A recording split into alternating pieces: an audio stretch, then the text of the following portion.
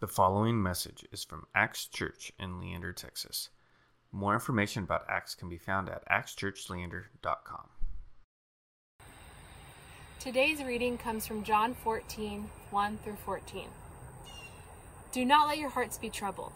You believe in God, believe also in me. My Father's house has many rooms. If that were not so, would I have told you that I'm going there to prepare a place for you? And if I go and prepare a place for you, I will come back and take you to be with me, that you may also be where I am. You know the way to the place I am going. Thomas said to him, Lord, we do not know where you are going, so how can we know the way? Jesus answered, I am the way and the truth and the life. No one comes to the Father except through me. If you really know me, you will know my Father as well. From now on, you do know him, and you have seen him. Philip said, Lord, show us the Father, and that will be enough for us. Jesus answered, Don't you know me, Philip? Even after I have been among you such a long time? Anyone who has seen me has seen the Father. How can you say, show us the Father? Don't you believe that I am the Father and the Father is in me? The words I say to you, I do not speak on my own authority. Rather, it is the Father living in me who is doing his work. Believe me when I say that I am in the Father and the Father is in me, or at least believe me on evidence of the works themselves. Very truly I tell you, whoever believes in me will do the works I have been doing, and they will do even greater things than these, because I am going to the Father. And I will do whatever you ask in my name, so that the Father may be glorified in the Son. You may ask me for anything in my name, and I will do it. So, can I just get an amen in the comment section? Like, can we just say 2020 has been just a rough year? Can we just, it's not even like at the end of the year, it's already August, but like 2020 has been a pretty rough year. Like, there have been some great things that have happened, right? We've seen different things like weddings and John Krasinski's some good news stuff and all that, but overall, 2020 has been kind of a rough year. Am I right? There seems to be this sort of way that we communicate as Americans to describe how we're feeling, but it's a very sarcastic way of communication, and it's something that we call memes. And I just wanted to share some memes with us as we start our time in our message, just for fun. So first one up is this one. Oh, it is not showing. There we go. All right, first one, 2020. 1 star, very bad, would not recommend, right? That's the Yelp review or the Google review that I would put for the year for 2020, 1 star. All right, second meme, I'm getting a lot of amens over here. Second one, 2020 is a unique leap year. It has 29 days in February, 300 days in March, and 5 years in April, right? April was just really the longest month ever. And then all of a sudden, right after April, everything sped up, right? And it's already August now. It's crazy. And you'll blink and tomorrow it'll be October. But, I digress. But the last one is my favorite meme. And I think this kind of represents my life in 2020 as a whole. My 2020 plans versus my 2020 life, right? COVID-19 wasn't just talking about the virus, but about the amount of weight that I gained as well during our time of quarantine and stay-at-home stuff. But in all seriousness, 2020 has really been a rough year for a lot of people, right? Maybe it's the first time, I think for everybody, it's been the first time that we've experienced a worldwide pandemic, right? But maybe there have been some other serious things that have happened in 2020. Maybe there have been times when maybe you've just experienced like death in a family, and maybe that was someone that was very close to you, or maybe it was a friend that was close to you died due to COVID, or maybe being in quarantine for a really long time just was a really rough time. Just having to work while taking care of your kids and trying to figure all of that out in life, or maybe you've lost your job. There's just been a lot of rough things that have happened in 2020, right? And it just continues to pile up. It keeps building up to more and more things that we have to think about, things that we have to make decisions on, all of these different things. And for us as Christians, even still, in a world that's that's kind of suffocating and drowning in a lot of information and a lot of stress and a lot of decision making, it's hard for us to be able to wrestle with how can we continue to follow God during this time, right? We have this question that how can we follow an all-powerful, all-controlling, and all-loving God when everything around us seems to be falling apart, right? We continue to have this question over and over again with all this negativity that we're seeing in the news and the media and we're experiencing with our own lives. And then we get into John 14:1. And we enter this scene, and Jesus has spent time with his disciples, spent 3 years with them, and he's in this intimate setting with his disciples in the upper room. And it's kind of his last moments with his disciples before he gets arrested and goes to the cross and dies. And he's done a lot of things with them, right? They've seen miracles, they've seen healings, they've seen him teach and be with people that people normally wouldn't want to hang around, right?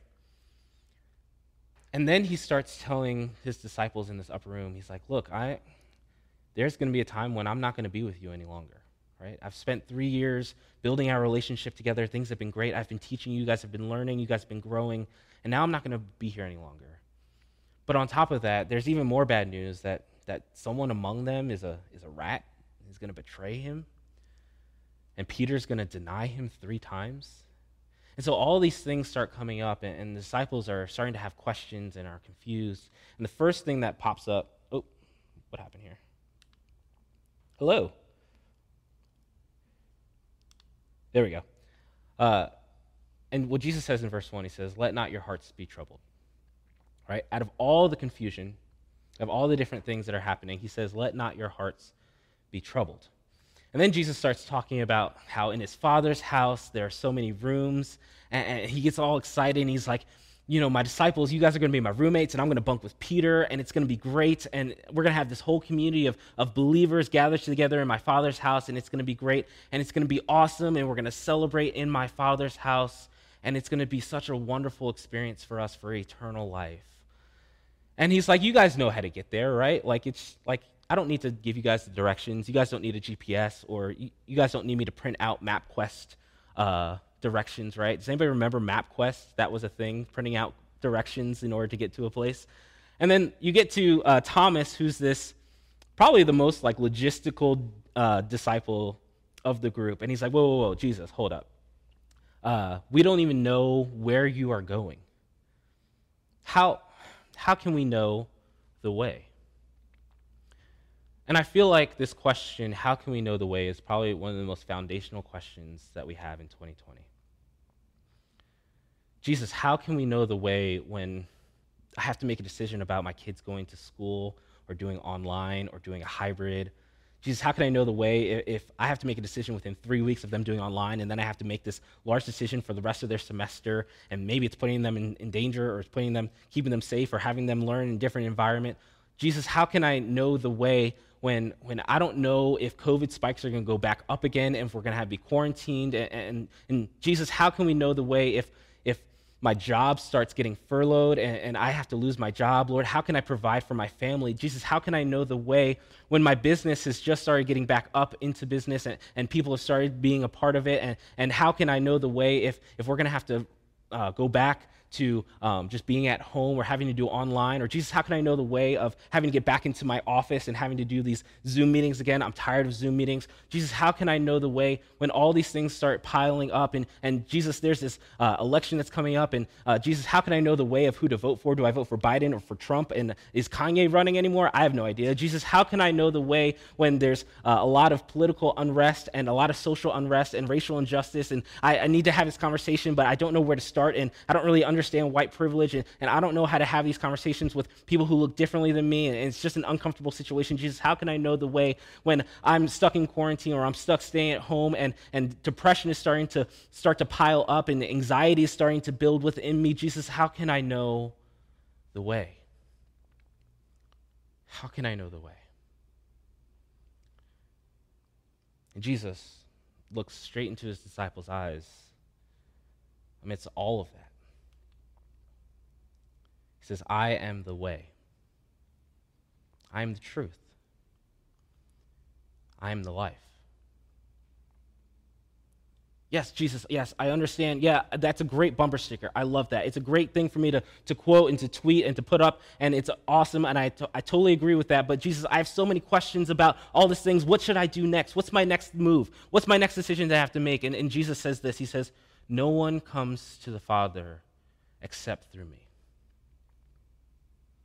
Yes, Jesus, I understand that. I get all of that. Every time I pray, I'm on my knees and I say the Lord's Prayer, your prayer that you pray, and then we say, in Jesus' name I pray, amen. Every time I pray for all these different things, and it just seems like things are starting to come up empty. Jesus, I know that. No one comes to the Father except through you. I'm praying in Jesus' name. You hear your name in there. Obviously, no one comes to the Father except through you, but yet I have so many questions, and if God would just only show his face, and he would only reveal himself to me so that he can give me the answers that I need in this time and in this place. And Jesus says, no. The one who has seen me has seen the Father. And it seems like every time that we have something new that comes up, that the questions that we're asking are not the answers that we're getting from Jesus. And that's a really hard thing for us. But I want us to take a step back, because what Jesus gives us aren't just pithy answers or bad advice from a good friend.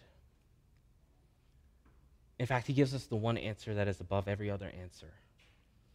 It's not a Sunday school answer. It's something much deeper, much broader, something that transcends all culture, all questions, all depression, everything. It's that he gives us himself. He says, I am the way, the truth, and the life. In fact, what he does is that the way of Jesus is not directional, it's incarnational. Jesus is saying, just look to me. Put your hope and your trust in me. Out of all these things that are happening in this world, take heart, I have overcome the world. In my Father's house, there are so many rooms for you to be able to be in. You are going to have a chance to commune with so many different people from all different ethnicities and tribes and nations. And in my Father's house, COVID doesn't exist. In my Father's house, you don't have to worry about whether to wear a mask or to not wear a mask. There's no election in my Father's house. You have me, and you have all of me. I am the way, I am the truth, and I am the life. Jesus is the life. Jesus is the truth incarnate. He is the embodied truth that we so long for. And yet, so many times, it seems like we try to dismiss that and call it a Sunday school answer. And we try to look for other truths in different places. Maybe it's trying to seek out bad advice from good friends. Maybe it's looking for other truths through the internet. Relying on things like WebMD or hearing things from the government and trusting in those things. You see, the things that we find our truths in the things that we trust, right? So if we lean to things that to give us answers, we want to be satisfied in those, but those things are only temporary. And Jesus is saying, look, I want you to zoom out from the entire picture. I want you to see the broader picture of this world because I have overcome the world. I am doing a new thing. We find our truths in the things that we trust. So where are you putting your allegiance to? Where are you putting your hope and your confidence? Because oftentimes when I look at my own life, I tend to lean and to trust into things that actually will never satisfy me and bring me hope and peace and joy and comfort. Instead, I come up with more questions rather than answers. But Jesus is the answer above all answers. And the way that Paul put it, he put it like this. He says, if then you have been raised with Christ, seek the things that are above where Christ is, seated at the right hand of God. Set your minds on things that are above, not on things that are on earth. For you have died, and your life is hidden with Christ in God. And when Christ, who is your life, I'm going to say that again. When Christ, who is your life, appears, then you will appear with him in glory. And this is the hardest part of the message, is that it's so easy for me to say, ignore all the things that are happening during this time. Ignore all those questions that I just shared and just trust in Jesus and things will be fine. Because the reality is that we have real problems, and real problems need real answers and real decisions. But if we continue to put our trust in these problems, then we're never going to end up finding a solution, because Jesus, again, is the answer to all answers. That we're stuck in this paradox at this point in time when Jesus really is the truth in all things. And we should put our full allegiance and trust in him. And we should follow Paul in saying, seek the things that are above, where Christ is. But we also have real issues here. We have jobs. We have relationships. We have family. We have real things that we're struggling with here on this earth. But when Paul is saying this, to seek your mind on things that are above, it's to have a lens the way that Jesus has in order to see where Jesus is in all those situations in your life. And this is helpful for us because it helps us to be transformed by this truth. That as we continue to grow in our relationship with God, we begin to start seeing the way that God sees. We start to see how Jesus saw life, right? Instead of hearing what the world says, to hate your enemy and to love your own neighbor, to love your own friends, Jesus is saying, no, I want you to love your neighbor and to love those who are persecuting against you and to love your enemies. And he says, greater love has none than this, that one would lay down his life for his friends. Jesus is saying, my followers, the world will know that you are my followers by the way that you love one another. And so as we continue to look at the rest of the world, as we continue to look at the truths of this world, we begin to change the way our question is formed from that question in the very beginning. In the middle of everything that's falling apart, how can we follow an all-powerful and all-controlling and all-loving God? In the middle of everything that's falling apart, where is the hope? Where is the light? Where is Jesus in these moments that I can continue to pour out onto people so that they can see that Jesus is the truth incarnate, that Jesus is the embodiment of all truth, the answer above all answers. And in that, we find hope, we find confidence, we find trust in Jesus who laid down his life for his friends, for you and for me. And when we become transformed by the truth, our way and our life also becomes transformed as well. Our prayers start to change. Our attitudes start to change. The way that we see people start to change. The way that we ask questions start to change because we have a lens, we have a perspective that is heavenward instead of looking forward or backward or earthward, whatever it is. That Jesus is giving us a new mind, a new heart that follows after him above all things. Thank you for listening to this podcast from Acts Church in Leander, Texas. Feel free to share this message with others and stay connected with us at actschurchleander.com.